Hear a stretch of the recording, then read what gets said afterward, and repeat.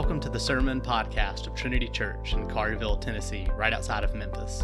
For more information about our church, please visit our website, trinity901.com. Many years ago,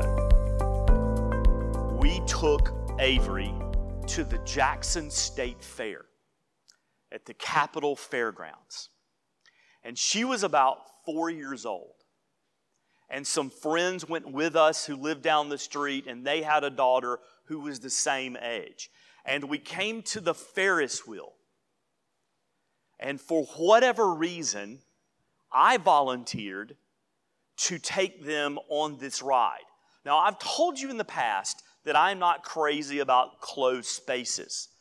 I am really not crazy about heights. Not my thing. Not proud to admit that, but it's not my thing. But I wanted to be a good dad. I wanted to be a fearless dad. I wanted to be a brave dad. I wanted to ride the Ferris wheel with my daughter and her friend. And so we get into the seat. And I remembered sitting down and thinking, wow, this is very Spartan. This is not an overly complicated Ferris wheel. There's not many safety features here.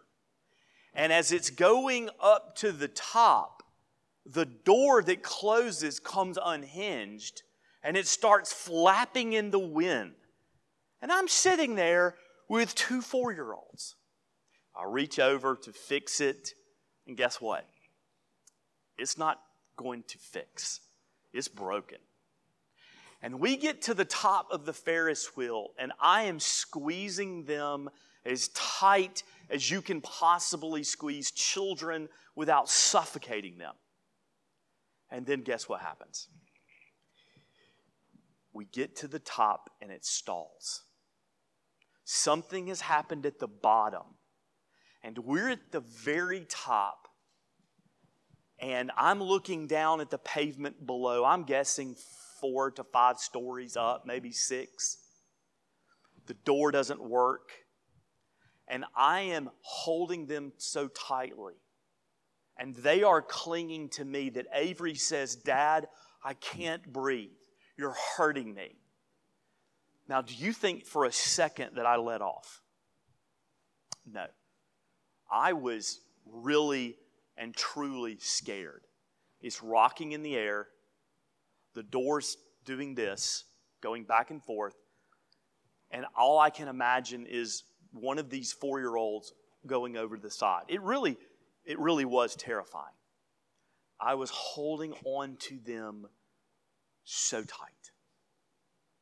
Now, the Ferris wheel started working again, and we made it to the bottom. And I didn't want to do it again. I just said, let us off. And so as we come to the rest of Ruth chapter 1, as I was reading through the passage this week, and it got to the particular verse where it said, Ruth clung to Naomi. That's what I thought about, was me holding those children desperately because I loved them and I cared about them and I wanted to protect them. And I thought about Ruth's actions, and then I realized that as we continue to walk our way through this chapter and we walk our way through this book, what is the imagery that we are going to see? And it is a God, it is a Father who loves us, and He puts His arms around us, and He clings to us. He doesn't let go. And we're going to be reminded of that this morning when we see Ruth and her relationship with Naomi. Let us pray. Our Lord and our God, we thank You that Your word is powerful, that it is true, that through it and the work of the Holy Spirit, You speak to us, that it is not just a book, but that Your Spirit brings it to life so that we can understand it in a salvific and sanctifying sense. So God, thank You for Your word. And may it go forth this morning and captivate us. And may we be astounded by Your grace. Thank You for loving us and protecting us. Forgive the one who speaks. Set me aside as you and you alone speak this morning. Amen. So in case you weren't here last week, we have begun a study of the book of Ruth. And like I tend to do with all books of the Bible in the very beginning, it's important. And I like to go through the who, what, when, where, and why. So I want to do that one more time to help you to have a bearing of where you are in the Old Testament and this book. So let's begin with who. Who is the author of Ruth? And the answer is, we do not know. Scholars will offer forth some ideas, some suggestions. Jewish tradition offers some suggestions, but in reality, most everyone says, we do not know. What is Ruth about as a narrative? It is a compelling story of God's sovereignty. You are going to see from the beginning to end that God is the main actor in the background. He is the one who is at work. He is holy and He is sovereign, and He is orchestrating everything to help us better understand how God redeems His people, how He saves us, and how He cares for us. And Ruth and Naomi and later Boaz is going to help us understand who God is in all His greatness. When? 1000 BC, it was more than likely written in the reign of King David. Where? Who, what, when, where? Well, there's two main places that this story takes place: Moab and Israel. And finally, why? Ruth was written to explain the legitimacy of King David's reign and rule over the Israelites. It's not Saul's descendants. No, they don't have a right to the throne. It is David. He has been appointed by our covenant Lord. And you're going to see in this book why David deserves to rule. Who, what, when, where, and why. So I've broken up the remaining part of chapter 1 into verses 1 through 18 and 19 through 22. If you will remember from last week, Elimelech has taken his family and he's gone to Moab. The grass, he believes, is greener on that side of the fence. But the author is giving us internal clues that tell us that it was the wrong decision. That the one whose name means "my God is King" has actually abandoned his king and his covenant promises and has gone to a pagan nation who has been a thorn in the flesh to God's people for many, many years. And so it's a bad decision. And so his death and the death of his sons is further reminder as to why this sojourn, this journey to Moab, was not the right thing to do. Notice in verses 13 and 18, Naomi speaks of the hand of the Lord against her. And then when Ruth refused to go back to her family in Moab, Naomi says no more. So if the author of Ruth was trying to help us understand Elimelech last week, he's trying to help us understand Naomi this week. If you glance at Ruth chapter 1, on some level it may appear as this kind and sweet story of a mother-in-law returning to where she's from, and one daughter-in-law staying with her family and one daughter going with her. But in reality, what we can learn from this about Naomi is that she is not in a good mood. And she's not being kind to Ruth. And that if you thought Elimelech was the one who made the bad decisions, that Elimelech was the one who ran from his covenant Lord, you're getting a perspective of Naomi in 13 and 18 in particular that shows you she was in agreement with her husband. That she went on this journey willingly, that she left the presence of God's people willingly, that she turned her back on her covenant Lord. Because she says, the hand of the Lord is against me. God, why did you do this to me? God, you're not fair. God, this is not right. How dare you? But if we understand the passage, we realize that the author is telling us they're the ones who were rebellious. They are the ones who didn't listen. Because in the Mosaic Law, God's people were told to be faithful and to trust His promises and to obey the covenant and to worship Him. And the Lord would take care of His people, as we learned from the children's message. You are my treasured possession. You are number one in my heart. And Elimelech and Naomi said, no, we know what's best. We know what we need to do. You're not caring for us like you should and like you've promised. And so she's referencing this. She's showing her hand, if you will, when she says, the Lord is against me. And then when Ruth, who has the right perspective, the proper perspective, desires to come with her, Naomi just says, whatever. Okay. And so as I read different scholars and as they interpreted this passage, it was interesting in the Hebrew how it hints at just a frustration and a disgust on the part of Naomi, and the way the author phrases this in that she said no more. Okay, if that's what you want to do. No care, no concern, no love. And so we're getting a glimpse of Naomi as a person who is not someone to be admired in the biblical narrative, which at the same time is helping us slide our attention to who? Not Elimelech, not his sons, not Naomi, but Ruth. Hey, compare and contrast. Notice her. Notice the one who David is a descendant of in this passage. Pay attention. And then there is Ruth. And notice her words. I want to read this again because this is significant. But Ruth said, do not urge me to leave you or to return from following you. For where you go, I will go, and where you lodge, I will lodge. Your people shall be my people, and your God, my God.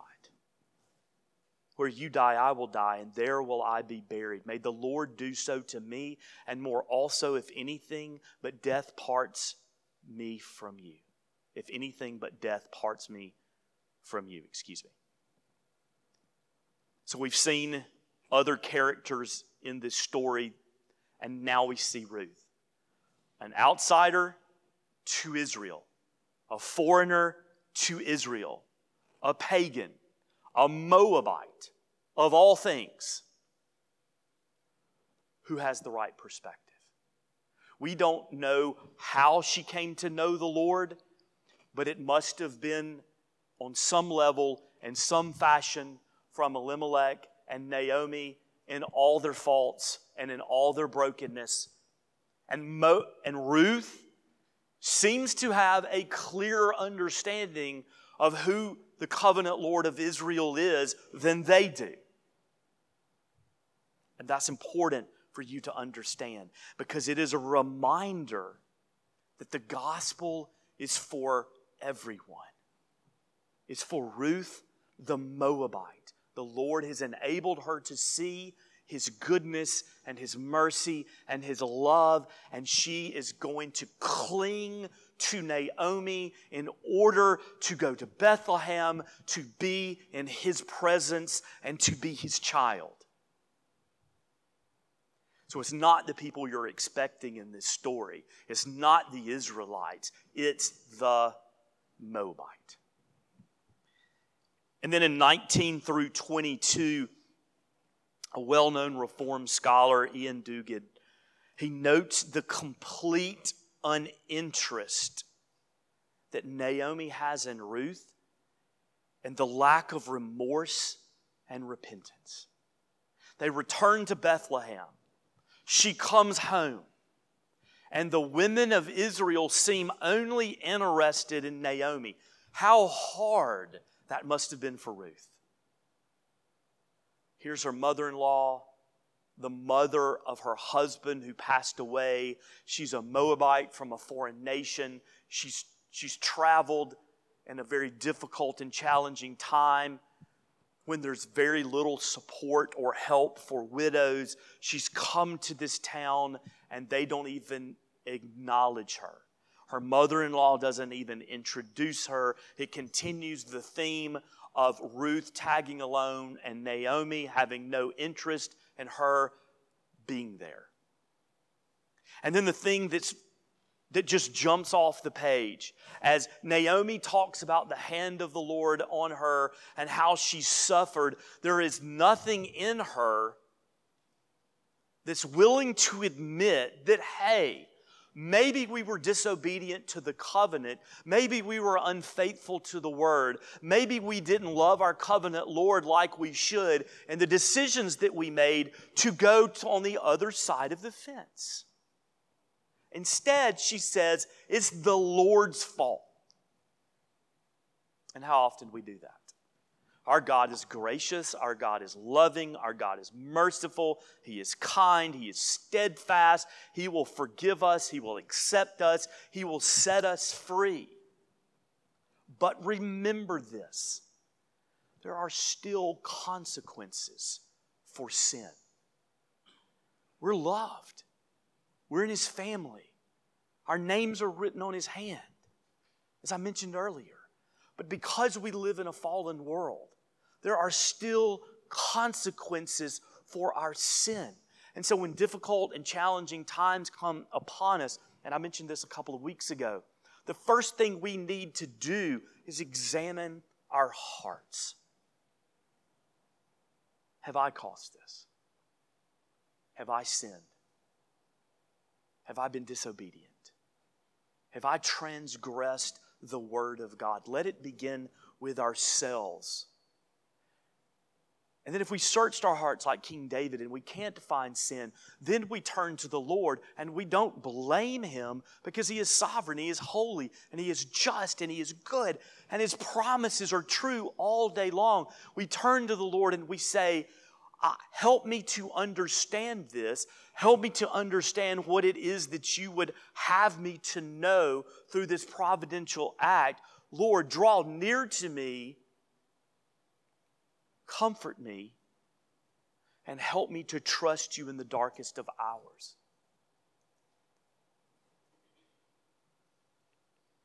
With Naomi blaming God, we get a window into her soul. Now, there are three things that I want to mention very quickly this morning. Three things. God's grace is for outsiders. God's presence is real. God's love is sacrificial. These are the things that jumped off the page to me as I looked at the rest of Ruth chapter 1. Yes, there was the story. Yes, there was the historical facts. And there were the characters. And it's fascinating and it's interesting.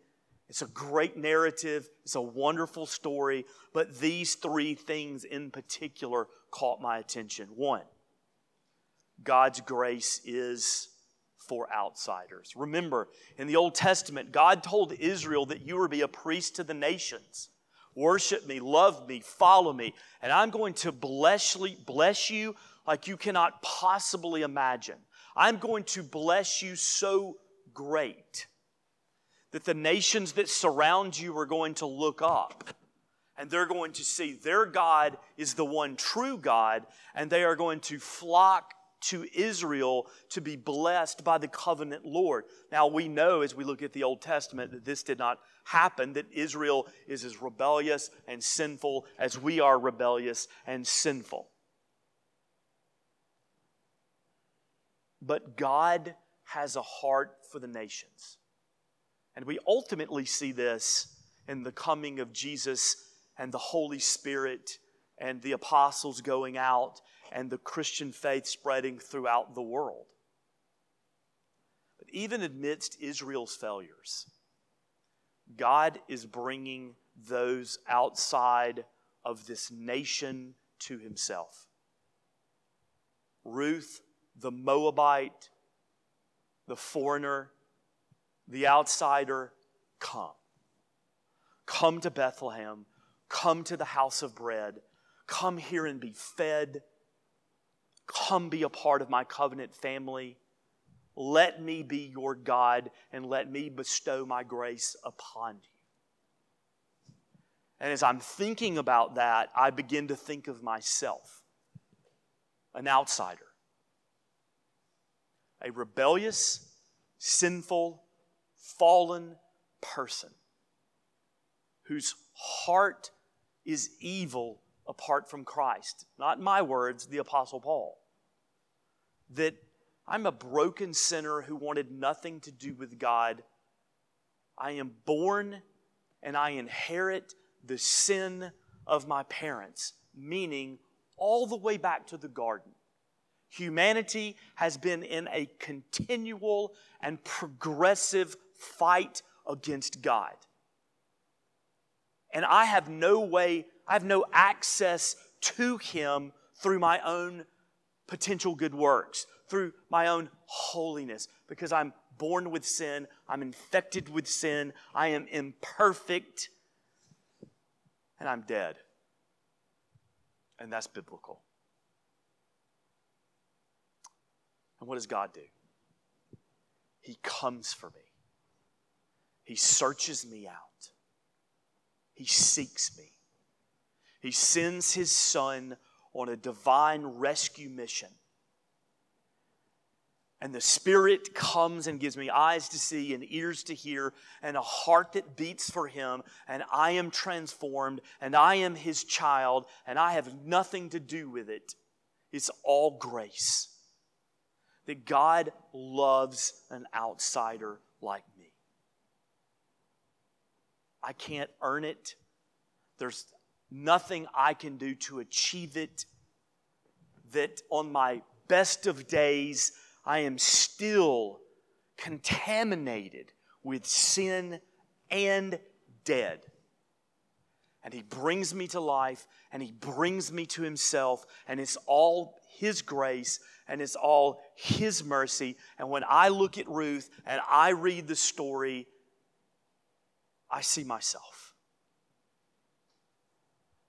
That's how great God is, and that's how wonderful He is, that He extends an invitation to an outsider like me, and He tells me, come home. Come home. 2 Timothy 1:9 says, "For God saved us and called us to live a holy life. He did this not because we deserved it, but because that was His plan from the beginning of time, to show us His grace through Christ Jesus." God is the show-off that I want. He is the show-off that I need. Secondly, God's presence is real. God is with Ruth. We're seeing the very beginning of it in this passage. He is bringing this young lady from this foreign nation, and He is going to transport her to Bethlehem, and He is going to care for her, and He is going to provide for her. He is going to watch over her. Why? Because if we don't have Ruth, we don't have David, and if we don't have David, we don't have Jesus. And so God is caring for her. He is providentially there for her. His presence is real. Ruth is saying in our passage, I want to go to Bethlehem. I want to go to the land of Judea. I want to be in the land of promise because that is where your God is, my God. It's awesome how she sees what Naomi can't see. God is with her and He's drawing her unto Himself. Every step of the way. He is sovereign. And so when I come to Ruth and I'm reading chapter 1 this week, it is a reminder to me that if God's presence is that real for Ruth, it is real for me. I'm not alone. I am not on my own. That He holds me in His arms. That I am under the protection of His wings. That He is my loving Father who cares for me deeply and is with me. And so I'm reminded of Deuteronomy 31:6. So be strong and courageous. Do not be afraid and do not panic before them. For the Lord your God will personally go ahead of you. This is Israel going to the promised land. He will neither fail you nor abandon you. So in times of difficulty, in times of stress, when your problems are all around you, when you are frustrated and fearful, when it seems like God may not be there, when life is too much, we come to Ruth and we are reminded that His presence is real. And we think of Deuteronomy and we know that He will not fail us and He will not abandon us. The world may. Our friends might. Even our family. But God is saying, trust my word, trust my promises, believe that I am with you, that I care for you, and that I'm for you, even in the most challenging times and the darkest hours, as Ruth was experiencing. And then 3, God's love is sacrificial. We've already read 16 and 17, and we saw where Ruth is laying down her life for Naomi. When she says, your people shall be my people, your God, my God, where you die, I will die, and there I will be buried. That is something that is difficult for us to understand in this culture and this time. But in the ancient Middle East, in the very ancient Middle East, it was a complete abandonment of all things that she has known and a 100% complete trust in who God is and what He can do for the people of Israel. She's giving up everything. That's what, where you die and I will die and there will I be buried. That's what that means. It's leaving behind and moving forward. It's having no safety net. I am clinging to you. I am giving myself over to your people and ultimately to your God. Ruth is making an unbelievable sacrifice as she serves Naomi in order to come to the land of promise and to encounter Yahweh. And as I looked at this passage and I thought about this verse and I considered Ruth and her service and that she's in the line, that David is her descendant, and ultimately we have to have Ruth to have Jesus, I think about my Savior. And I think about the ultimate service and the ultimate servant. Ruth was willing to serve an imperfect mother-in-law. Jesus was willing to serve God's people in their rebellion and their sin. That He comes and He gives His life for us and He serves us on the cross. He gives up everything for us. So that when we see Ruth and we see her service, we should automatically begin to think about our Redeemer and our Messiah and all that He has done for us. A great sacrifice of a great king for a group of people who are not so great. That's how deep and magnificent and unbelievable and spectacular the love of Christ is, that He laid down His life for you. Take that to heart. Let's pray. Our Father, our God, our King, our servant, our Savior, our Redeemer, our Messiah, we worship you, we celebrate you, we honor you, we glorify you. We thank you for all that you have done for us. Help us to celebrate your grace, to trust in your presence, and to be thankful for your sacrificial spirit. It's in your name, your glorious and holy name, that we pray. Amen.